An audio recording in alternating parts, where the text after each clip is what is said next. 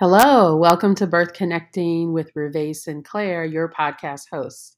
Here on Birth Connecting, we talk about all things birth, postpartum, early parenting, community building, doula work, birth worker, skills and responsibilities, and business. Thank you for joining us today. Now let's get started.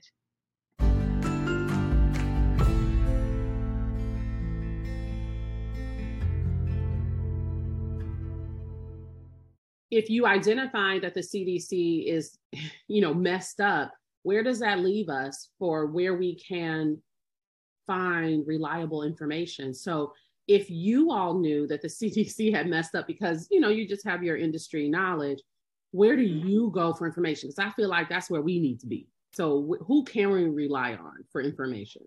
Oh, so some of my most reliable sources, and I so appreciate that. Interestingly enough, I listen to a lot of podcasts. So there's something called ASTHO, ASTHO. They have a daily public health podcast that talks about today in public health. And that's one of the more neutral. It's a government entity to a certain extent, but it's a, how do I say, it's a one-off of government. So it's employees of government entities around public health. They have a really, I would say, a neutral platform where they really just update and speak what's happening in the world around public health. Then there's people who I listen to, the Daily, which is New York Times. I listen to, what is that called? NPR, WPR. So I'm huge on public radio and supporting them and actually listening to them.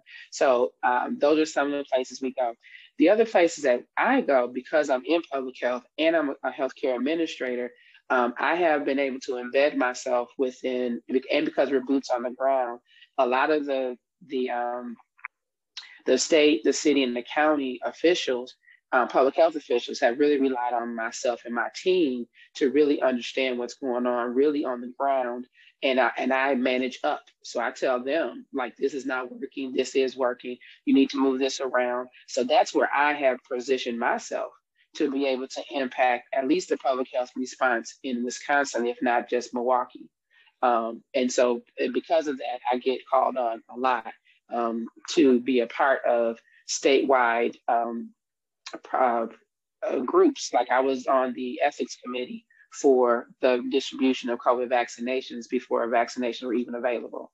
That was a statewide ethics, committee. So I was able to use my personal and professional experience to impact that conversation and really make sure that there was an equitable distribution of vaccines. And I still, hold people to the fire, feet to the fire for that. And they know that's my role. And they just kind of know that. So that's what they get when they get Erica Sinclair. They're going to get the smoke and the heat and everything else that comes with it. But they know my heart and they know that I'm coming from a good place and I'm not just being, cantankerous. Mm-hmm. This is interesting. I think as you were sharing how you